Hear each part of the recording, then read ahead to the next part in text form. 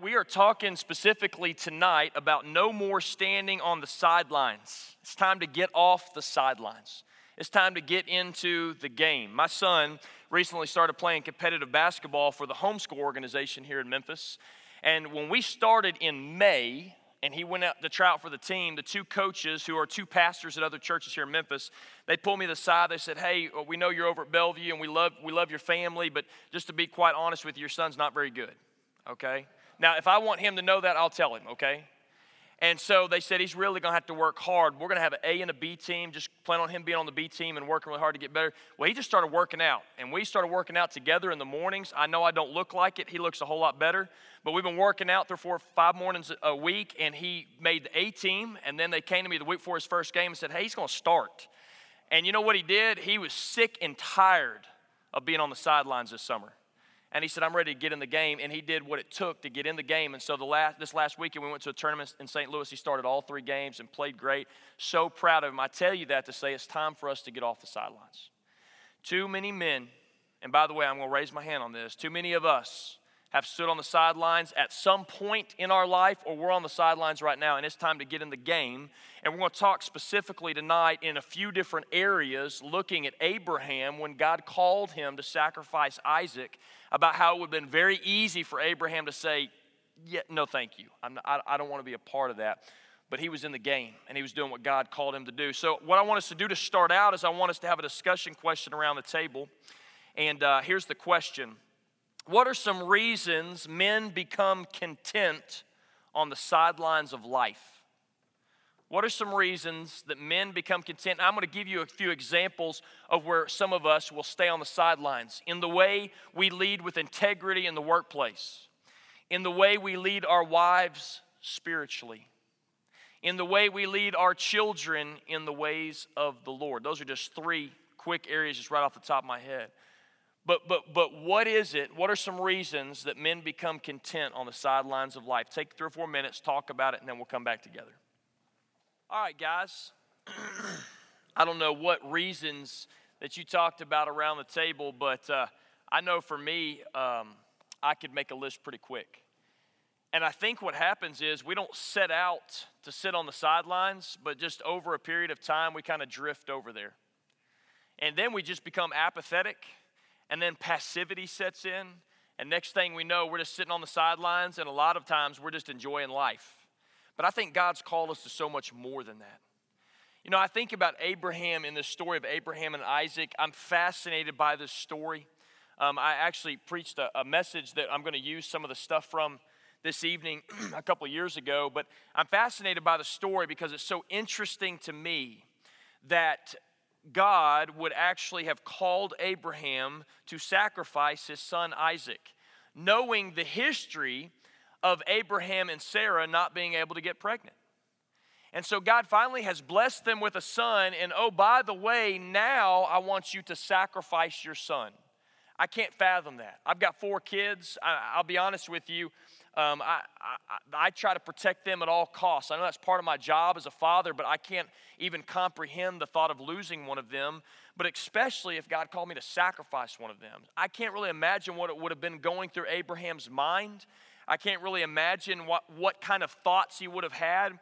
If I would have been Abraham, I can guarantee you I would have been similar to Gideon when Gideon kept laying the fleece out and said, "Okay, if you really want me to do this, make the ground wet and leave the fleece dry." And when I woke up the next morning, it would have been that way. I'd have done what Gideon did again. I said, "Okay, big boy, I think I got it, but let's make sure.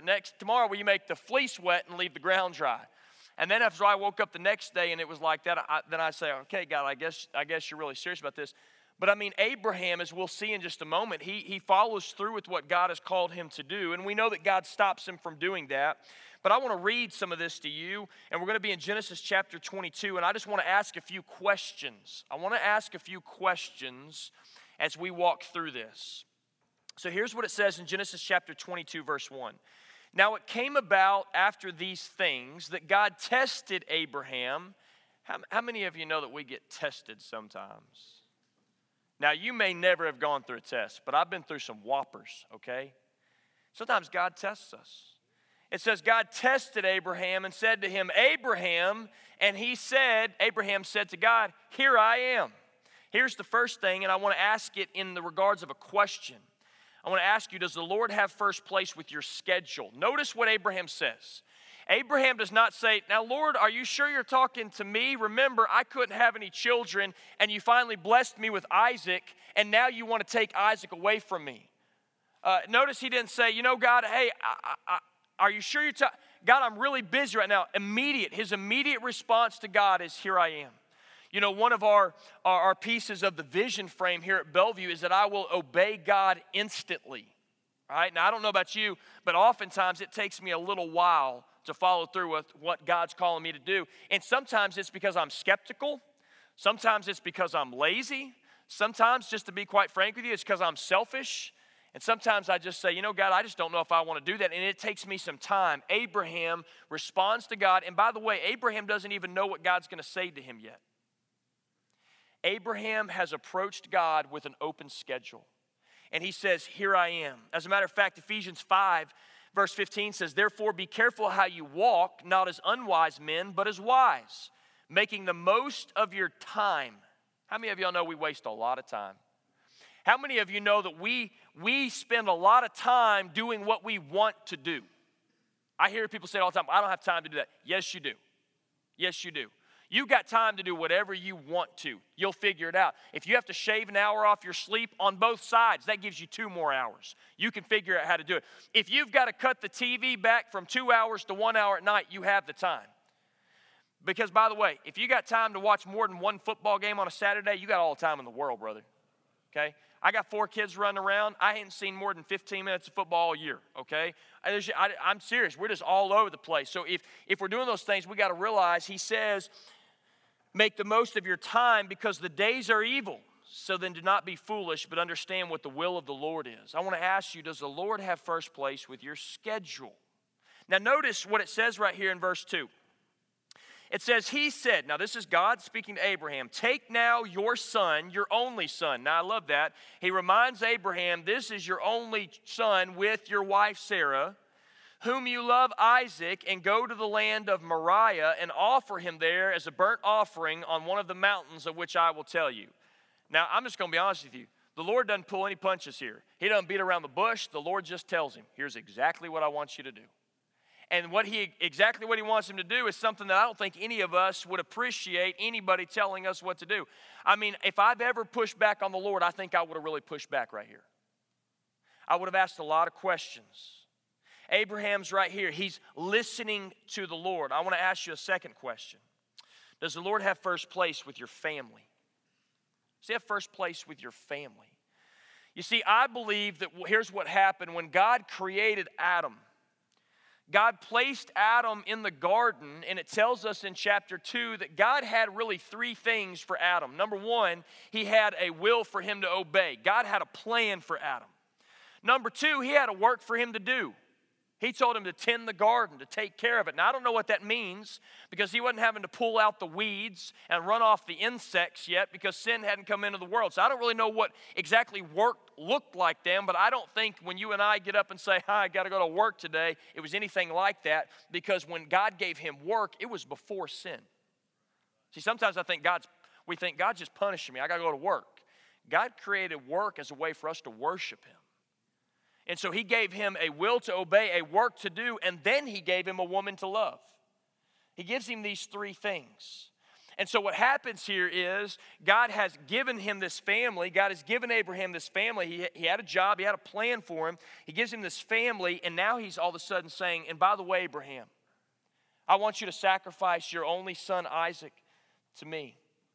You know, in Deuteronomy, it says, hear, O Israel, the Lord is our God, the Lord is one. You shall love the Lord your God with all your heart, with all your soul, with all your might. These words which I am commanding you today shall be on your heart. You shall teach them diligently to your sons, and shall talk of them when you sit in your house, and when you walk by the way, and when you lie down, and when you rise up. You shall bind them as a sign on your hand, and they shall be as frontals on your forehead.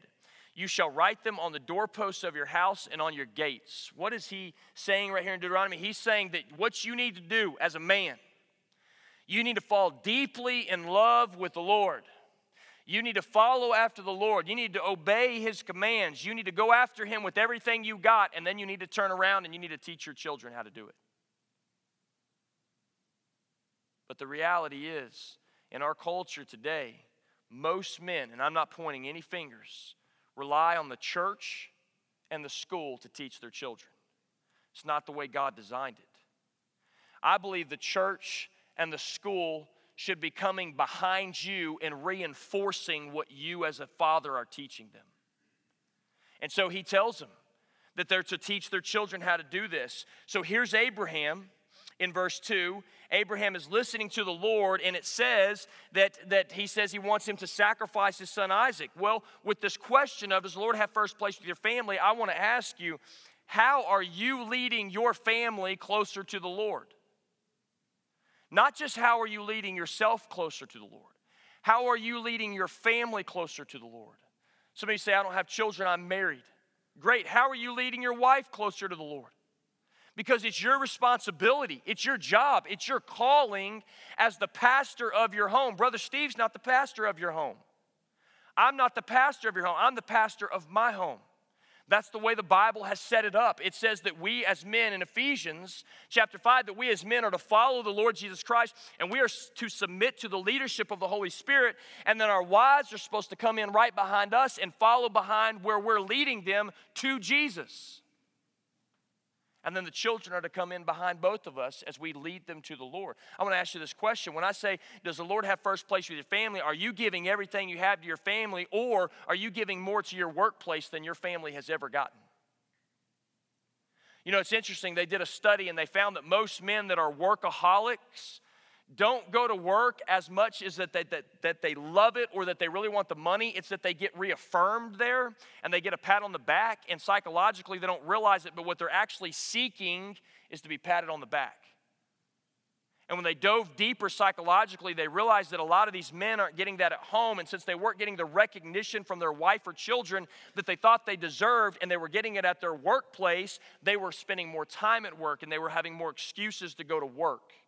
Now, don't hear what I'm not saying. We're called to work, but we're called to go home and love our families with everything we've got.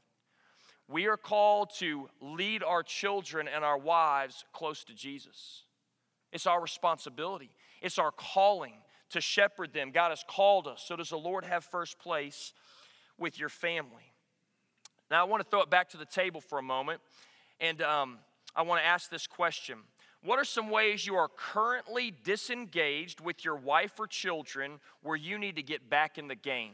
I'm going to give you an example, okay? My wife and I at night, right? Basically, we put the kids to bed. We got a bunch of kids. We got 47 loads of laundry. There's 8,000 things that have to be washed in the dishwasher and dried and put away. And by the time we get ready to go to bed, I'm exhausted, and we've got a devotional book that we've been reading together, and it follows along with the one-year Bible. So we read our one-year Bible separately in the mornings, and we pray, and we look at God's Word, and we seek the Lord privately. But then we come together at night, and we're reading through this devotional book together, and it's following along with the plan, and then we pray together at night.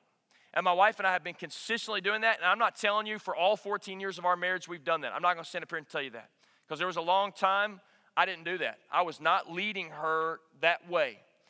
But we have been doing that the last couple of years, and it has been such a blessing. And I'll be honest with you, it's one of the things that's really kept me going, is that time with my wife in the Word, talking about what God's doing in my own life and her own life, and us walking towards Christ together.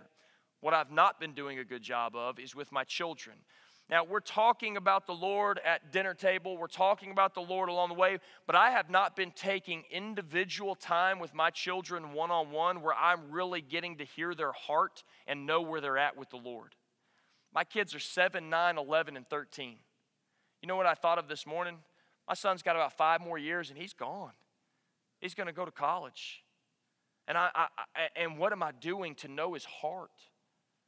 What am I doing to know where he's at with the Lord? Sure, he's at church. Sure, he is reading his Bible at night, but I'm not asking him where he's at. And I'm telling you, when I prepared this morning and was going to ask this question, the Holy Spirit said, you hypocrite. You're going to get up here and talk about this, and you're not doing it. So I am confessing to you that I am making a resolve. I'm driving a stake in the ground that I'm going to spend intimate, quality time one-on-one with my children, getting to know where their heart is.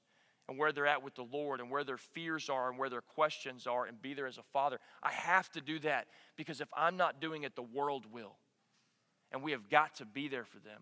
So I want you to take a few moments around the table, and I want you to talk about where are some areas, either with your spouse or your children. And by the way, you may be sitting at a table say, I'm not married and I don't have any children, so I can't answer this question. Yes, you can. Maybe you desire one day to be married. And you say, I watched my parents, or I've watched other spouses or whatever. I've watched children, okay, whatever the case may be. When I do get married or God allows me to have that, this is what I want to do. This is where I see a big need. So you've got to speak into it as well. So take a few minutes around your table, talk about that, and then we'll come back together. All right, guys, let's go on and let's look at verse 3 here in Genesis 22. So God has called Abraham to sacrifice Isaac, and look at what verse 3 says. So Abraham rose early in the morning and saddled his donkey, and took 2 of his young men with him, and Isaac his son, and he split wood for the burnt offering, and arose and went to the place which God had told him. It's so interesting that God tells him to sacrifice his son, and he wakes up early the next morning and sets out on this journey. Now, I'm just going to tell you, God called me to do something like this. I think it would take me a little bit of time to work through it. What does he do? He's obedient to the Lord. So I want to ask, does the Lord have first place with your obedience? In the way you obey. Are you obeying God instantly? Our mission, our vision, we talk about that, obeying God instantly. And it's really a way for us to look and see where we're at with the Lord. When he calls you to give, do you give? You say, well, I don't give to homeless people because, they may take the money and buy something they're not supposed to. Well, I like what Brother Steve said. If God tells you to give the money and you don't give them the money because of what they may do with it, you're disobeying God. Don't worry about what they're doing with it. You better worry about obeying God. And a couple years ago he said that, and I thought, wow, he's right. I need to quit worrying about what's going to happen. I just need to do what he tells me to do. When he tells you to share the gospel with somebody, are you sharing the gospel with them? When he's saying to you, don't say that, do you say it anyways? When he's saying don't go there, do you go there anyways? When he tells you don't make that business decision, do you make that business decision anyways? Are you obeying God when he tells you to do something? I look at Abraham, and it says he gets up early in the morning. He rose early in the morning. It says he saddled his donkey. So he wakes up early, he saddles his donkey, and took 2 of his young men with him and Isaac his son. Listen to what they did. They split wood for the offering. So what is Abraham doing? He's preparing what God has called him to do. He's preparing for it. He's not just going to sit around and wait. God has told him, get out and go. I'm going to show you the exact place. And so Abraham, instead of saying, well, I guess, God, if you're going to tell me where to go, you're just going to provide everything. Abraham says, we better get the people, we better get the donkey, we better get the wood, and we better be prepared for this sacrifice. So I want to ask another question. Does the Lord have first place with your possessions? Notice, he's taking 2 of his servants. They obviously had jobs for him. There was things that they were supposed to be doing wherever he lived at. He's taking wood, and by the way, he doesn't know exactly where he's going, so they're having to take all the provisions that they're going to need. All the food, all the water, all of these things. He is sold out to do exactly what God had called him to do. He is sold out to do exactly what God had called him to do. Not only with his obedience and his possessions, but here's what I want you to look at when it says here in verse 3. And arose and went to the place of which God had told him. Now we know that it's not super close because they had to travel to get there. They loaded up a donkey. He didn't just throw a knapsack on and hike over a couple hours and there it was. He loaded a donkey up. He took 2 guys with him. He had to head out and go where God had called him to go. Can you imagine? He's gone to sleep. He's woken up early. Heavens knows if he slept at all. I mean, how many of you can hardly sleep when you know something really exciting is coming the next day? Or how many of you can hardly sleep when you know something really bad's coming the next day? All right? I remember one time, now I'm not going to tell you who it was with or where it was or where I was working, but I'll just say this. I've worked here a long time, okay? And I had gotten a call and had kind of gotten scolded over the phone and had been told, you need to be in my office at 8:30 in the morning. I didn't sleep a wink that night. I told my wife, I said, I'm just going to be honest with you. I did something that I probably shouldn't have done, nothing immoral or anything like that. I just made a really poor decision And there's a decent chance I don't have a job tomorrow morning at 9 o'clock. I didn't sleep at all that night. And I can remember walking into that office at 8:30 thinking, I'm getting fired. And walking in, I couldn't sleep. It was consuming every waking thought. Now, the other side of that is my family and I went on a cruise just a couple months ago. We saved forever to go on that thing, and we got it right when kids sell free, so it was perfect. And we went, we had the best time, and it was a wonderful trip. But the night before we went on that cruise, my wife and I didn't sleep because if you don't know this about my wife, she's the most detailed person, most detailed human being on the planet. We've got notes that organize our notes, okay? We have shared notes on our phones. We have shared calendars. I could tell you right now what we're going to eat February 17th of next year.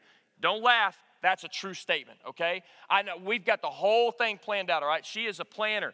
And I couldn't go to sleep because I'm just looking through thinking, these are all the things I got to do for a while. My kids never went to sleep because they're getting ready to drive and they're getting ready to get on a boat that they have never done. They're getting ready to get on the ocean they've never done. All of these things. They're so excited they can't go to sleep. Can you imagine what's going through Abraham's mind? Now, let me ask you this. Can you imagine the thoughts the devil's throwing at Abraham right now? Can you imagine? Remember Adam and Eve in the garden. What does the devil do? Did God really say that?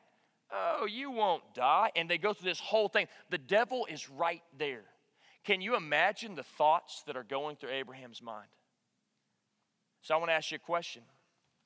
Does the Lord have first place with your thoughts? Now, guys, I'm just going to be really blunt with you. This is a place we have got to get to because our thought life is the battlefield. Brother Steve's been talking a lot about this. He's preached a ton about it. But I'm just going to tell you, the devil is throwing fiery darts, and he's getting better and better and better. And he studies us, and he watches us. And see, I don't think the devil can know what you're thinking, but I can guarantee you he has watched your patterns. He knows what you enjoy, and he tempts you with what you enjoy. It's like a really good fisherman. My brother-in-law's a great bass fisherman. He fishes in a lot of tournaments. He wins a lot of them. He catches a ton of big bass. He knows every lure there is that those bass like. He's got every one of them. And if I were to call him right now and say, hey, we're going to a such and such lake in Mississippi, he would say, here's where you need to go, and here's the lures you need to use. He knows what they like. He knows exactly what to dangle in front of them so he can catch the big one. And that's what Satan does. He comes after us. I want to ask you the question, does the Lord have first place with your thoughts? Because I can promise you, the devil was trying to win Abraham over right here. He was coming after him saying, you don't have to do what God's called you to do. This is ludicrous. This doesn't even make sense. I mean, it doesn't make sense if you think about it. But we don't know the big picture.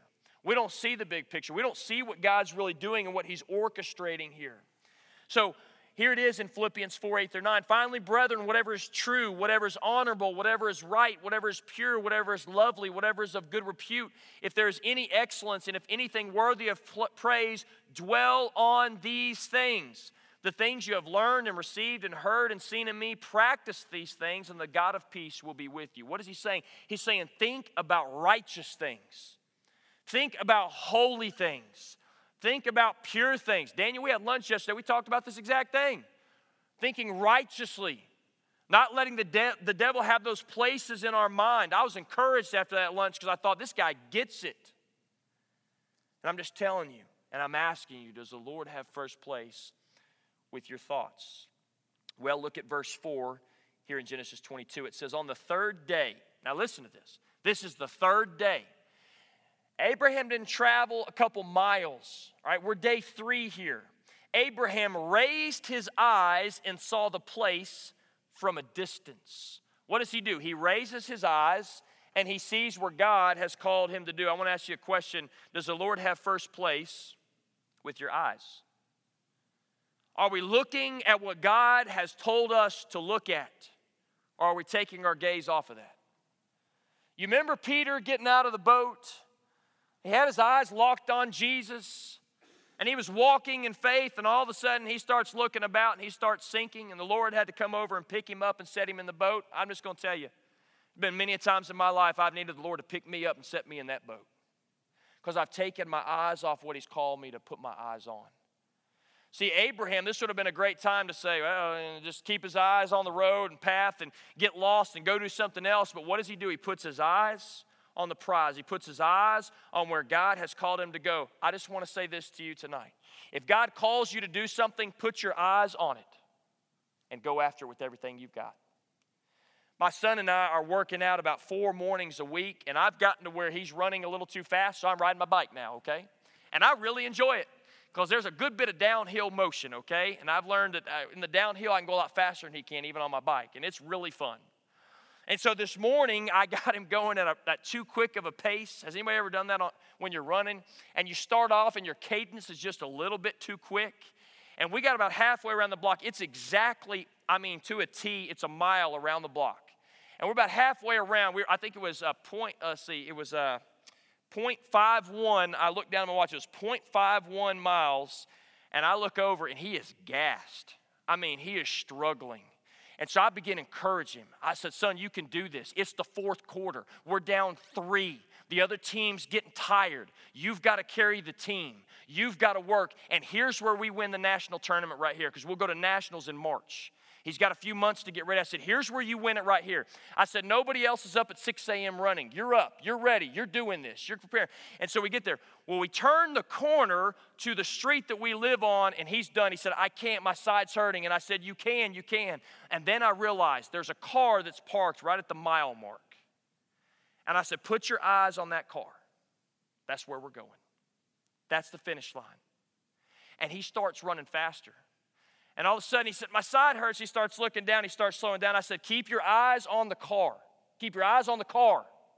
And he put his eyes on the car, and he ran faster and faster and faster and ran faster today than he did yesterday.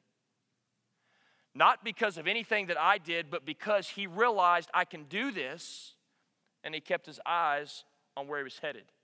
It would have been very easy for Abraham to get discouraged. It would have been very easy for Abraham to say, I can't do this. He maybe had his eyes on his son thinking, I can't do this. I can't sacrifice my son. Could have had his eyes on his 2 servants saying, you really should be working back at the house. I got to get y'all back. Could have had eyes on himself. How many of you ever throw a pity party on yourself and you're looking at yourself and me, and I, and all this stuff? But what does Abraham do? It says he lifts up his eyes. He raises his eyes and saw the place from a distance. Sometimes God calls us to do something and it's hard. We've got to lift up our eyes and place it to where he calls us. Well, look at verse 5. It says, Abraham said to his young men, stay here with the donkey, and I and the lad will go over there, and we will worship and return to you. Now, this is where it begins to get interesting to me. Because Abraham makes the statement, we will worship and return to you. I'm almost saying, okay, God, did Abraham know something different I didn't know? Or was Abraham just trying to keep his son encouraged and not spill the beans that he was the one that's getting ready to get sacrificed? Because he says right here, we will worship and return to you. Look at the next verse 6. Abraham took the wood of the burnt offering and laid it on Isaac his son, and he took his hand, the fire and the knife, so the 2 of them walked on together. Isaac spoke to Abraham his father and said, my father. And he said, here I am, my son. And he said, behold the fire and the wood, but where is the lamb for the burnt offering? Abraham said, God will provide for himself the lamb for the burnt offering, my son. So the 2 of them walked on together. I want to ask you this question. Does the Lord have first place with your attitude? Does he have first place with your attitude? This would have been really an easy moment for Abraham to say, I don't know what God's up to, son. I don't understand it. It doesn't make any sense. And have this really poor attitude. But what does he do? He keeps his eyes on where God's calling him. He keeps his attitude in check. You know, it was interesting. There was a study done, I think it was back in 2013 or 14. And it was a study done by Harvard on Division I athletes. Now, this is the cream of the crop. I mean, these are the best of the best. And they asked them, what was the number one regret in all of their sporting career. Number one regret, Division I athletes, this was the common one across the board. No matter baseball, basketball, football, softball, swimming, golf, it didn't matter. The number one response throughout all of it was the ride home with mom and dad. Number one regret. And they went on to dig a little bit deeper and ask questions, and these are the things they got from a pitcher that is a starting pitcher in the MLB right now. Right now, because I read a quote from him. He said, I can remember getting in the car after a state playoff game. I had 19 strikeouts and 2 walks. We got in the car, and my father said to me, why did you walk those 2 guys? What are we doing? What a horrible attitude. And all of these athletes said it was terrible. This girl that plays in the WNBA, she said, I can remember getting in a car after a loss, and my parents, not blaming it on anybody else but the referees. She said, I have a bad attitude towards referees because of my parents. Isaac was able to take this wood and to walk up this mountain to go worship the Lord because Abraham's attitude was in check. As a matter of fact, 2 Corinthians 2:14-15 says, but thanks be to God who always leads us in triumph in Christ and manifests through us the sweet aroma of the knowledge of him in every place. For we are a fragrance of Christ to God among those who are being saved and among those who are perishing. Listen to the language, aroma and fragrance. Aroma and fragrance. It smells good. Smells good. We were at the mall this past week, and my daughter said, can we go to that store? Bath and Body Works, okay? They should outlaw stores like that. I get a headache walking up to the smell is so strong. It's like that soap place. Colin, you're laughing. You love that soap place. What's that place called? Okay, he doesn't know what I'm talking Buff City. Is it Buff City? Is that what it is? If you walk in, the smell is so strong. My daughter, that's like her favorite place. She says, Dad, it smells so good. It smells so good. Can I just say this? When you and I walk away from people, they should smell Jesus. They should think more highly of Jesus than anything else. I'll ask you a question. When's the last time you got done talking to somebody and when you walked away, they weren't talking about you or even the conversation you were talking about, they were talking about Jesus? I knew a lady in Alabama. I've used her as an illustration before, but I learned the kindness of Jesus through Shirley Trammell. The nicest, sweetest woman I've ever seen in my life. And I can remember as a 15-year-old boy saying, that must be how Jesus treats people. I told my mom that. I said, when I'm around Miss Shirley, I'm amazed at her love for people, and I'm convinced that's exactly how Jesus loved people. And my mom read these verses to me. And she said, she is the aroma of Christ. I wonder, are our attitudes pointing people to Jesus, or are they pointing people away? Well, look at verse 8. It says, Abraham said, God will provide for himself the lamb for the burnt offering, my son. So the two of them walked on together. Not only his attitude, but his speech.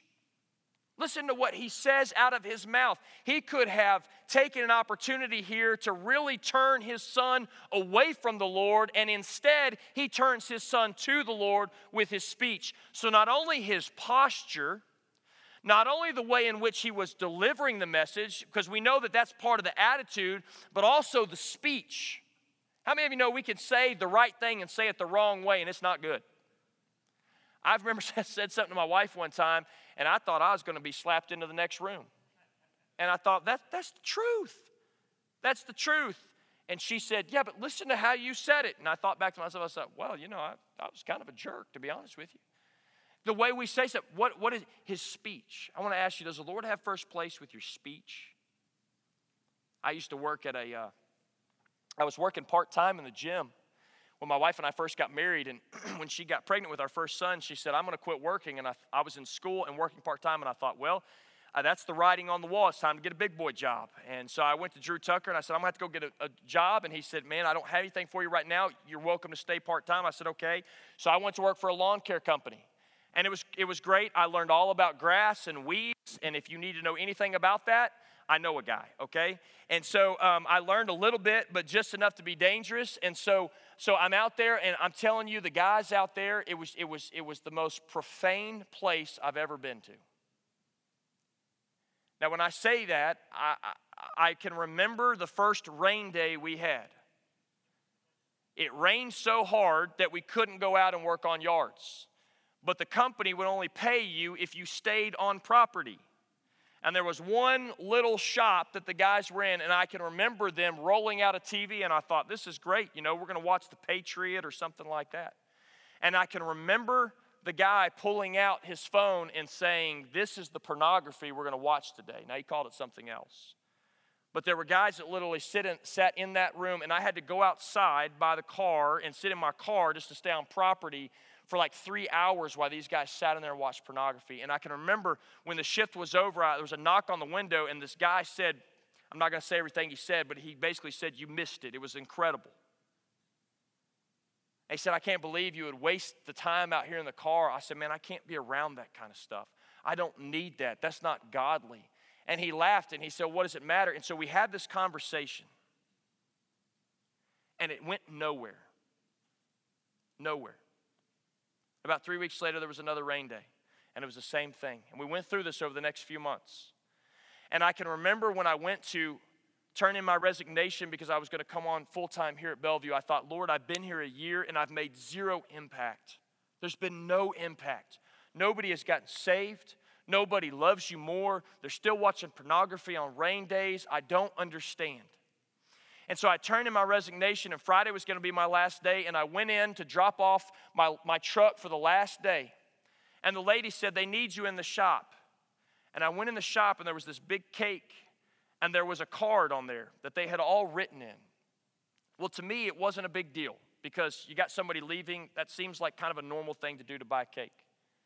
And I began reading the card. Everybody got cake and said goodbye. And as I'm walking to my car, I read the card, and I started reading things like, I never heard you say a curse word. Now, guys, I'm not saying this to brag. I never heard you do this. And then this one guy said this. He said this. I have stopped cursing. I have changed my speech because you didn't talk like everybody else here. And by the way, I've been here 12 years, and we've never thrown a party for anybody when they left. And what I learned was that sometimes just by closing your mouth, you can have more of an impact than anything else. Because what I wanted to do was walk in there and turn over the tables like Jesus did in the temple. But I was reminded that these guys aren't religious guys. These guys are sinners, and do you know what sinners do? They sin. And why should I be surprised? And I learned a valuable lesson that sometimes it's not what I say, it's what I don't say. And so I want to ask you the question, because I learned a valuable lesson. Does the Lord have first place with your speech? Look at verse 9 right here and 10. Then they came to the place of which God had told him, and Abraham built the altar there and arranged the wood and bound his son Isaac and laid him on the altar on the top of the wood. Abraham stretched out his hand and took the knife to slay his son. Can you imagine the faith that took? I want to ask you, does the Lord have first place with your faith? Does he have first place with your faith? Is all your faith, all your trust, everything in Christ, or so much of it on yourself that Proverbs 3, 5, and 6 was probably written for you personally? Trust in the Lord with all your heart and lean not on your own understandings. In all your ways acknowledge him, and he will direct your paths. I want to ask you the question, does he have first place in your faith? Now look at these last few verses. Verse 11, but the angel of the Lord called to him from heaven and said, Abraham, Abraham, and he said, here I am. Now I have this picture in my mind that Abraham had tied Isaac to the altar. He had raised his hand with the knife. And right as Abraham took that big gasp to come down with the knife, he was in the downward motion. He was coming like this. The angel of the Lord knew that he was all in. He was all in, And the angel of the Lord calls out to him and says, Abraham, Abraham. And he said, here I am. He said, do not stretch out your hand against the lad and do nothing to him. For now I know that you fear God, since you have not withheld your son, your only son, from me. Then Abraham raised his eyes and looked, and behold, behind him a ram caught in the thicket by his horns. And Abraham went and took the ram and offered him up for a burnt offering in the place of a son. Abraham called the name of that place, the Lord will provide, as it is said to this day, in the mount of the Lord it will be provided. Dr. Adrian Rogers, our pastor here before, Brother Steve, one time preached a sermon on this, and if you ever heard it, he gave a beautiful visual. He said, if you could have stood way back from that mountain, watching Abraham and Isaac going up the mountain, but also God bringing that ram up the other side, your faith would have been like, I see it. I see God at work, but he doesn't always allow us to see what he's doing behind the scenes. You see, God had a plan. What he wanted to know is, are you all in? Are you going to stay on the sidelines, or are you going to get in the game? The last thing I want to ask you is, does the Lord have first place with your worship? What does Abraham do? Abraham doesn't grab Isaac and start jumping up and down and screaming and yelling and saying, my son is still here. What does he do? His immediate response is worship. His immediate response is worship. See, we can worship the Lord in a lot of ways. We have tricked ourselves in our culture today to think worship is just singing songs. Now, singing to the Lord is a part of worship. So is tithing. Some people disagree with that. Tithing is a way of worship. So is working. Because the Bible says, whatever you put your hand to do, do all to the glory of God. The Jews consider work worship, if you study their culture. But so is serving. I don't think anybody looks more like Jesus than when they're serving somebody. You see, I think that the men of Bellevue, this should be the highest quality we hold. That we go home and we serve our wives with everything we have. And we serve our children with everything we have. And then we go to work and we serve the people that God has placed around us with everything we have. And then we go to church and we serve God with everything he had. You say, is that all we're going to do is serve? Yes. You want to know why? Because God has allowed us to be a part of what he's doing, and that's how we get to worship him, is by serving. And so I want to ask you the question, does the Lord have first place in your worship? See, men, I think too many of us are on the sidelines, and it's time to get off the sidelines and get in the game. Maybe that's with your wife. Maybe you need to go home tonight and take your wife by the hand and say, I've not been leading us spiritually like I should have. And I want to pray with you tonight, and I want to get in a rhythm of praying and reading God's word together. Maybe it's with your children. The most humbling thing you can do is apologize to your wife. About the second most humbling thing you can do is line your children up and apologize to them for something you've done wrong. And by the way, I've got both hands up in the air for doing that one multiple times. And I'm going to have to do that this week. Maybe it's at your job, and maybe you're not going to go in and apologize to your boss, but maybe you're going to resolve today that you're going to go in and you're going to serve with everything you've got. So I want you just to talk around the table for just a couple moments of this question. How can you get off the sidelines and influence or serve other people? I want you to think about an action step for you personally. How can you do this? Maybe that's here at the church. Maybe it's at your job. Maybe it's in your neighborhood. Maybe it's in your household. But how can you get off the sidelines and influence and or serve other people? Take a few minutes, and then we'll close out our time together.